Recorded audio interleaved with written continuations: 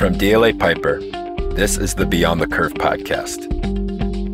In this episode, DLA Piper's Paul Hemmersbaugh, Austin Brown, and Peter Karangia discuss the Supreme Court's decision in the closely watched student loan forgiveness case, Biden versus Nebraska. Hello, everyone, and welcome to the Beyond the Curve podcast. My name is Peter Karangia. I chair DLA Piper's Administrative Law Appellate Practice, and as the name suggests, my practice focuses on government-facing and appellate litigation. I'm joined here today by my colleagues Paul Hemmersbaugh and Austin Brown. I'll let them introduce themselves, but just very briefly. Paul is a member as well of the firm's appellate practice. He works extensively with administrative agencies and related litigation. Austin works in the consumer protection space, mainly focusing on financial services. And Paul and Austin, feel free to add some more by way of background. Thanks, Peter. This is Paul Hemmersbaugh. I am the chair of the transportation regulatory practice here at DLA Piper and have experience in all three branches of the federal government. Thanks, Paul, and thanks, Peter. I do consumer financial services work, and I'm here probably most importantly to talk about the impact of this opinion on consumer protection generally, particularly in connection with the Consumer Financial Protection Bureau, but we can get into that in detail later. So Great. Turn it back to you, Peter. Thank you both. So today, of course, we're here to discuss Biden v. Nebraska. That's the Supreme Court's recent 6-3 decision overturning the president's student loan forgiveness program. This was a signature policy initiative of the Biden administration, one that affects an estimated 43 million student loan borrowers. Now, we could devote a whole podcast to the merits of the program as a policy matter and also what the president recently announced in the wake of this decision as a plan B in terms of where to take loan forgiveness.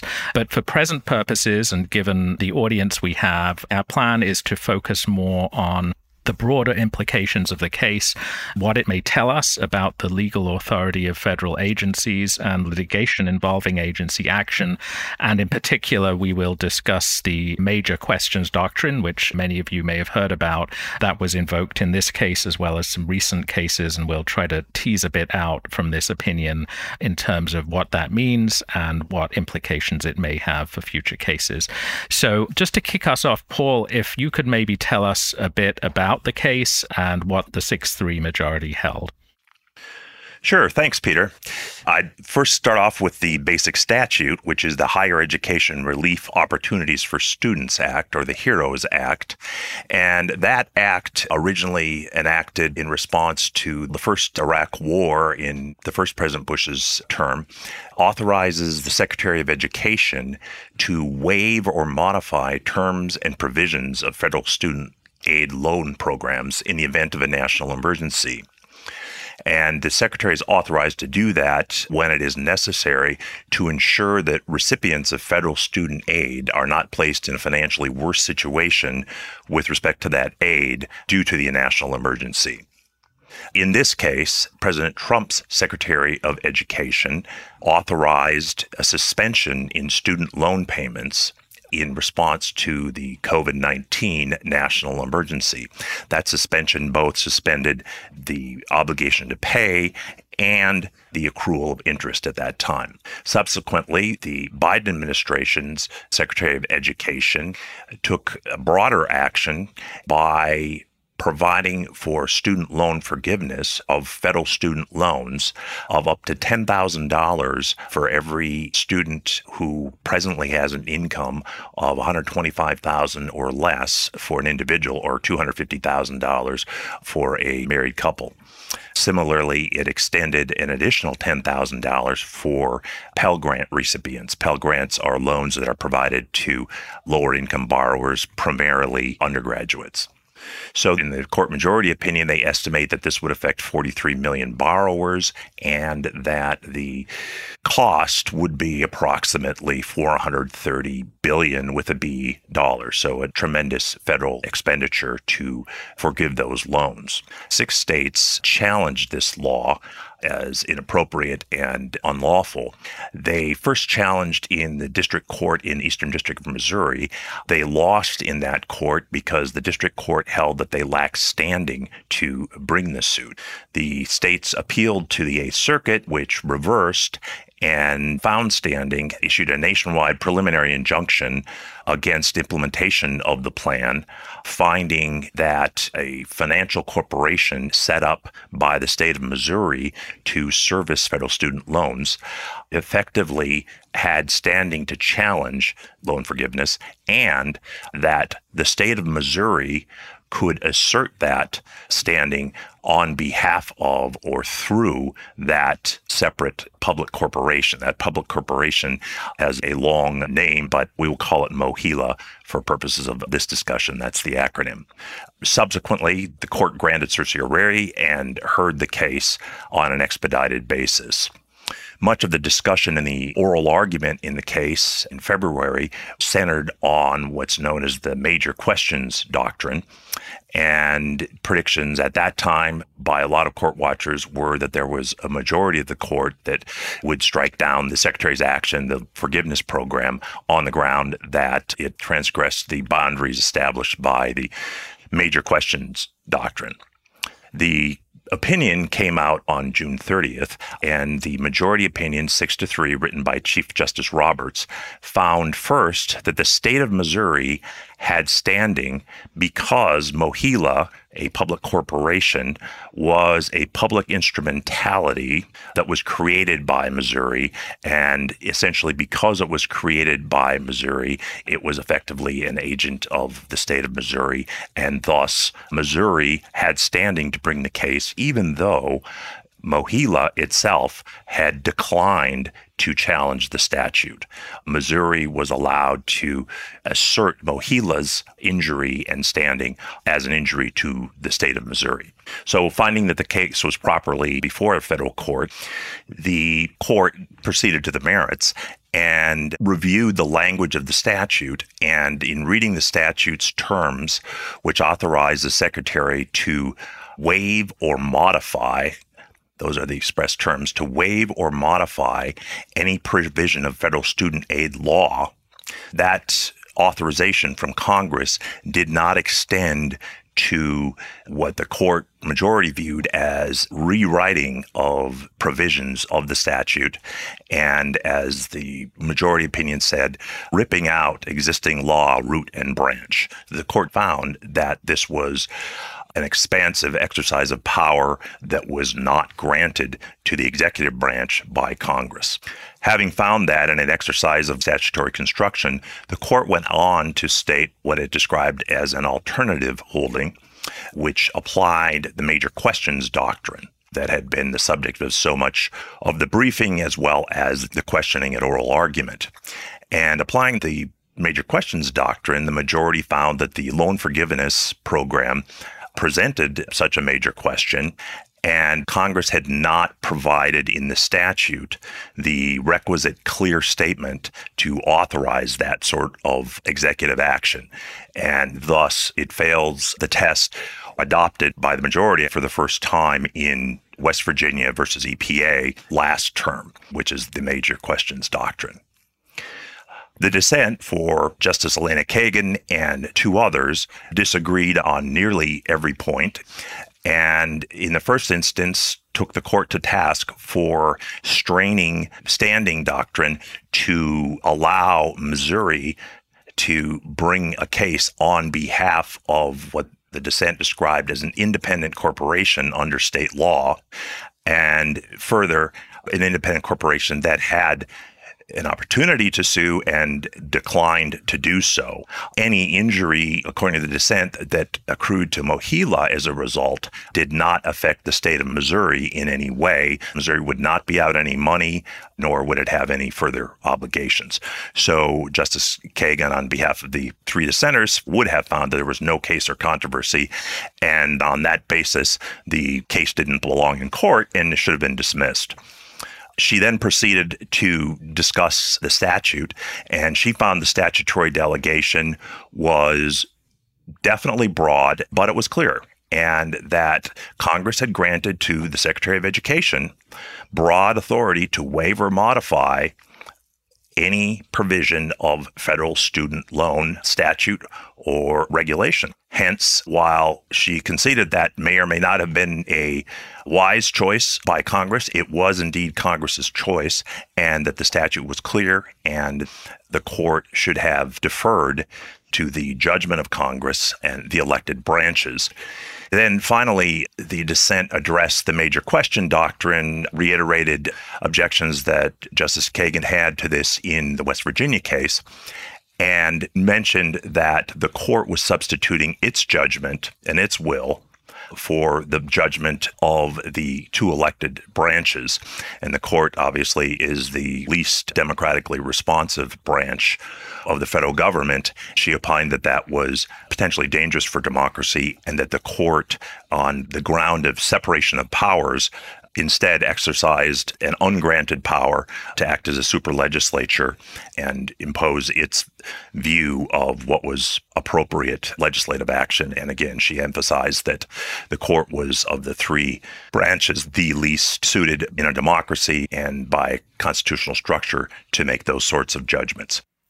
Thanks, Paul. That's very helpful. And look, I think we could also devote a whole podcast on the standing question. There are some interesting comparisons or contrasts with some other recent decisions and how the court has deployed findings about whether there isn't or is Article 3 standing. But let's dig in a bit on the major questions doctrine. So just to put a bit more context on it, this was formally recognized by the Supreme Court as a doctrine in last year's West Virginia v. EPA case. The traditional rule has been when an agency administers its statute and Congress may not speak so clearly, the notion is that Congress has implicitly delegated authority to the agency to fill in the gaps. So when a statute is ambiguous, the courts have said under the long-standing Chevron case that it's for the agency to exercise its expertise in coming up with the best interpretation. And in that instance of ambiguity, the court will defer to the agency. So what the major questions doctrine does is it's sort of a Chevron off-ramp where the court says, look, if this is an interpretive issue that actually raises a major question, whatever that is, and we'll get to that, then no Chevron deference at a minimum. And actually some cases, including some of the cases involving COVID regulations when the court was asked to act very quickly on emergency applications for stays. The majority in those cases was applying an even stronger form of the doctrine, which basically said, look, if it's a major question, we don't just withhold deference. We actually just say then in that instance, there is no authority to act because we would need a clear statement. Either way, it's an important issue for agencies because many of their statutes that they administer every day in countless contexts do contain some ambiguity, and traditionally agencies have had the benefit of courts deferring to them. So this is a pretty significant departure from the general rule of deference. I worked at the FCC defending a lot of the FCC's actions for many years, and Chevron was the norm in those cases. The major questions doctrine is really important as it distills a set of cases where the agency will no longer get deference, and that's obviously important to the agencies.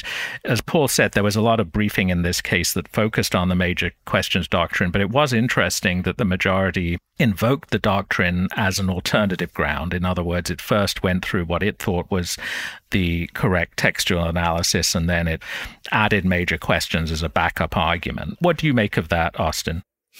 Let me first say that I'm not generally an appellate lawyer, but I read that as an acknowledgement that the major questions doctrine wasn't particularly compelling in this case, even according to the majority. Mm-hmm. As I see it, there are two main elements. One, if it involves a whole lot of money or a big impact to society. And two, if the agency that's taking the action is acting, quote unquote, outside its domain. And here, they acknowledged that the Secretary of Education was acting within its domain. So pretty much among the top two variables, only the fact that it involved a lot of money was at stake. And I think they probably acknowledged among themselves that that wasn't enough to rely on principally. Paul, Peter, do you agree, disagree? What are your thoughts on that? Right. So I'll just give you my entirely speculative take. One wonders if an earlier draft of the opinion actually used the major questions doctrine as the primary or even exclusive rationale, and that generated two things. Number one, a vigorous dissent from Justice Kagan, who characterized the doctrine as made up. But second, an interesting, somewhat cryptic concurring opinion from Justice Barrett that seemed to sort of espouse a softer version of what the major questions doctrine meant. Picking up a little bit on the thread, one could speculate that de-emphasis of the major questions doctrine was necessary or helpful to get Justice Barrett with the majority. I think her concurrence is somewhat inscrutable as to what conclusions you should draw from her description of textualism, but I do think it's entirely possible that in order to keep together a 6-vote majority, wanted to soft pedal the major questions element. The majority's protest that this was just another basis that they could have stricken the action on. That sounds like the classic definition of dicta. It was a finding or determination that was not necessary to the disposition of the case. So it could be argued that the holding of this case is appropriately confined to the statutory construction exercise that the court engaged in. And in my view, Justice Kagan may have the better of the argument on the statutory construction, which is not to say that it was necessarily a wise policy decision by Congress or by the administration, but to say that the stronger argument is that the statute did indeed authorize that action. Mm-hmm. That's an interesting point about dicta, but if we assume that at a minimum it counts as something, you have the Chief Justice and 5 other justices signing on to it. Do you think that we have any clearer idea of what will count as a major question post West Virginia v. EPA? Has this case really done anything to add any meat to the bones of the principles that will control whether something counts as a major question? In a word, no. I think that this adds really very little, if anything, to the factors articulated and the rationale described in the West Virginia EPA case. It sort of assumes familiarity with the West Virginia case and the factors described there, but it doesn't say really anything about how the court will apply those factors, or I think more importantly, how should lower courts apply. One could have an interesting discussion about how this multi-factor approach should apply in future cases. Do you have to meet more than one? Is one enough? But the ones that jumped out, that one was the economic impact. The court pointed out that this was a program that would have a financial impact between $469 and $519 billion. Obviously, that's a large amount. Another thing I think you touched on, Austin, is to what extent was the agency trying to assert some new authority or powers that the agency hadn't previously asserted, and there's a hint that that was important to some degree in this case. But one factor I think Justice Barrett conceded was not present is that this was not a case where the secretary was operating outside his usual wheelhouse. So there have been some other cases where the court says, look, here we have an agency going back to an old case, the FDA, going back many decades. The FDA had no role really in tobacco regulation. And at that time, it was trying to do something new. So that is going to count as a factor that pushes us in favor of saying, yeah, major questions doctrine applies here. And that was not a factor here because this was a statute that the secretary was given authority to apply. My takeaway is the same, that this doesn't really shed a lot of light into when this doctrine is going to be applied. The majority took a couple of the factors that have been aired in earlier cases and said, well, they're present here if you're a lower court. You don't get a lot more clarity from this. In terms of the bottom line and practical takeaways, Austin, maybe you can speak in particular to your consumer protection practice. Thanks. I read this opinion as very difficult to reconcile with my practice generally dealing with administrative agencies. The language at issue was that the Secretary of Education had the authority to waive or modify any statutory or regulatory provision applicable to the student financial assistance programs under Title IV of the Education Act as the Secretary deems necessary in connection with a national emergency. And what the court held was that waive or modify did not encompass forgiving balances in connection with what was indisputably a national emergency. If that language did not authorize the Secretary of Education to do what it did, then much of what regulatory agencies in my world do, it's almost impossible to believe was authorized by Congress under this opinion. I will just give you one example of that, if I may. I do a lot of fair lending work. There's a law called the Equal Credit Opportunity Act, which prohibits discrimination in lending.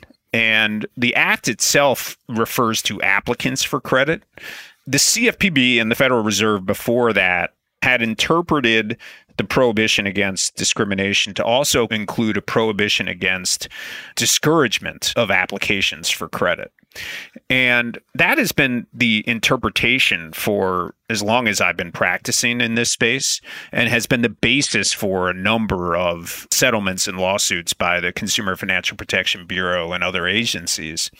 Recently, a district court held that the CFPB extended its authority beyond what Congress authorized, because when you discourage an application, you're not discouraging an applicant, someone who has actually applied, and therefore discouragement was not prohibited by the Equal Credit Opportunity Act. When I see this language, and I read the Supreme Court saying that it didn't authorize the Secretary of Education to do what it did, I see no way for the regulation issued by the CFPB that prohibited discouragement from continuing to exist, because that is even farther from the statutory text than what we're talking about here. And I am concerned that this case reflects a lack of interest in or prioritization of consumer protection and a view that the government should not protect consumers or use government resources to do so. I think what we'll see is a cascading effect of judicial decisions that apply this case to say that agency interpretations like those by the CFPB, the FTC, and others are contrary to law. That's interesting. And Paul, you obviously do a lot in the transportation space. What is this going to mean for DOT? The principles that Austin articulated, or some of the effects, are going to be similar for most of the federal administrative state. It shouldn't come as a surprise to anybody listening to this discussion that Congress often delegates broadly. Congress does not have the expertise or the time to fill in the specifics of the various policies that it articulates and delegates to the executive. And I think that this may be the court implicitly following its preference for a government that regulates less and less pervasively than has been the case increasingly, probably since the Great Depression. Peter, I'll turn the tables on you here for a moment. Do you think that this major question doctrine is essentially the non-delegation doctrine in other clothes, and the court is essentially saying there are certain things that Congress and Congress alone is empowered to do under our Constitution, and if these sorts of things are to be done, they must be done by Congress? There is a strong overlap conceptually. I think arguably the difference is that in theory, if Congress wrote a statute that would meet the clear statement rule, this may be a broad delegation, but we really do mean it. That should pass muster under major questions doctrine.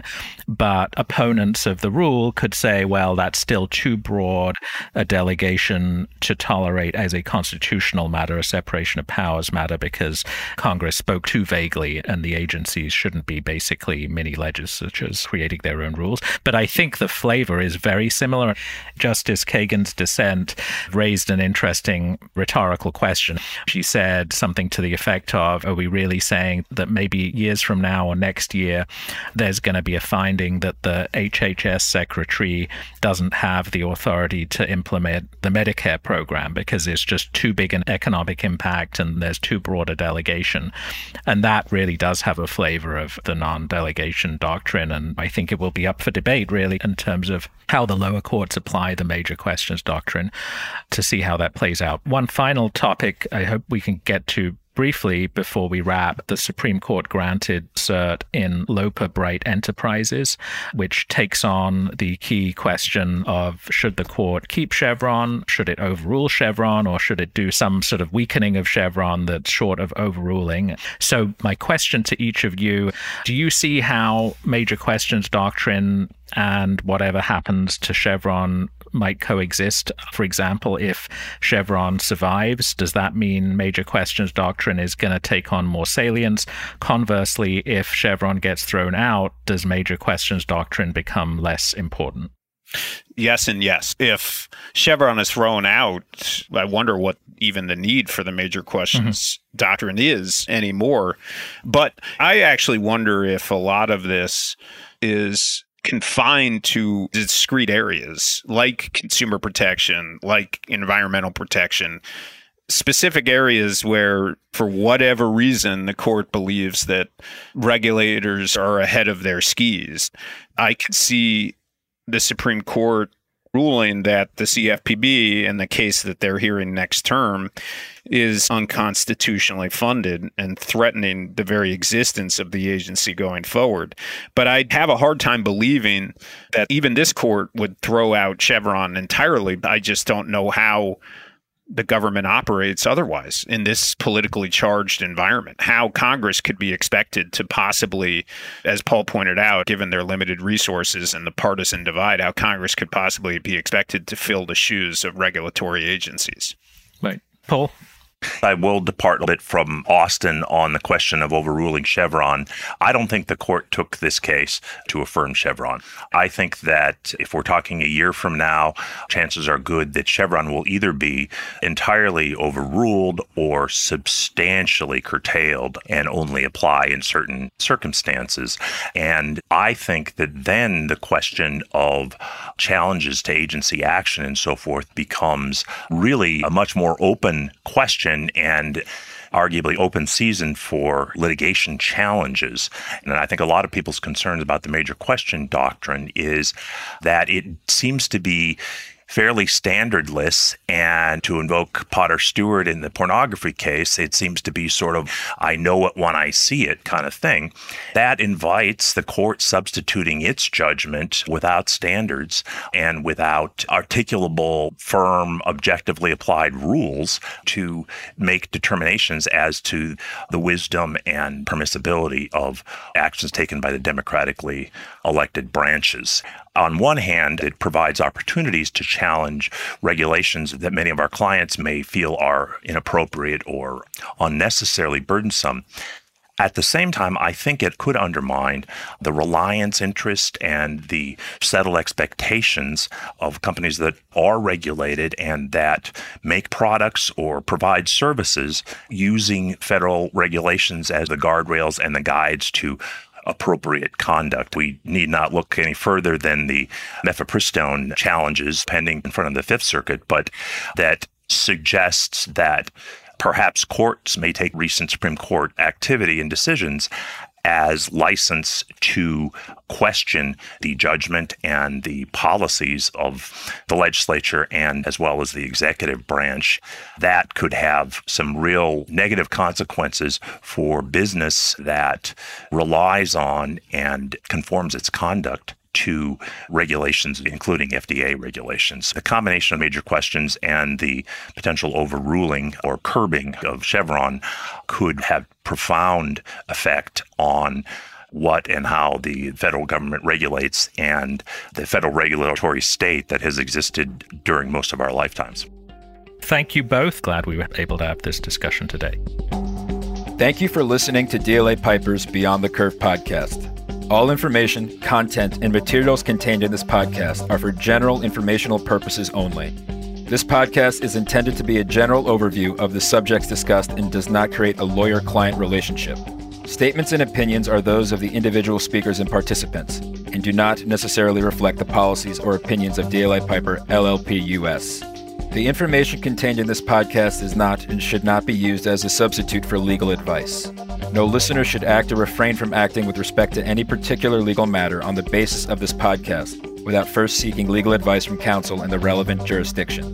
This podcast may qualify as lawyer advertising, requiring notice in some jurisdictions. Prior results do not guarantee a similar outcome. DLA Piper LLP US accepts no responsibility for any actions taken or not taken as a result of this podcast.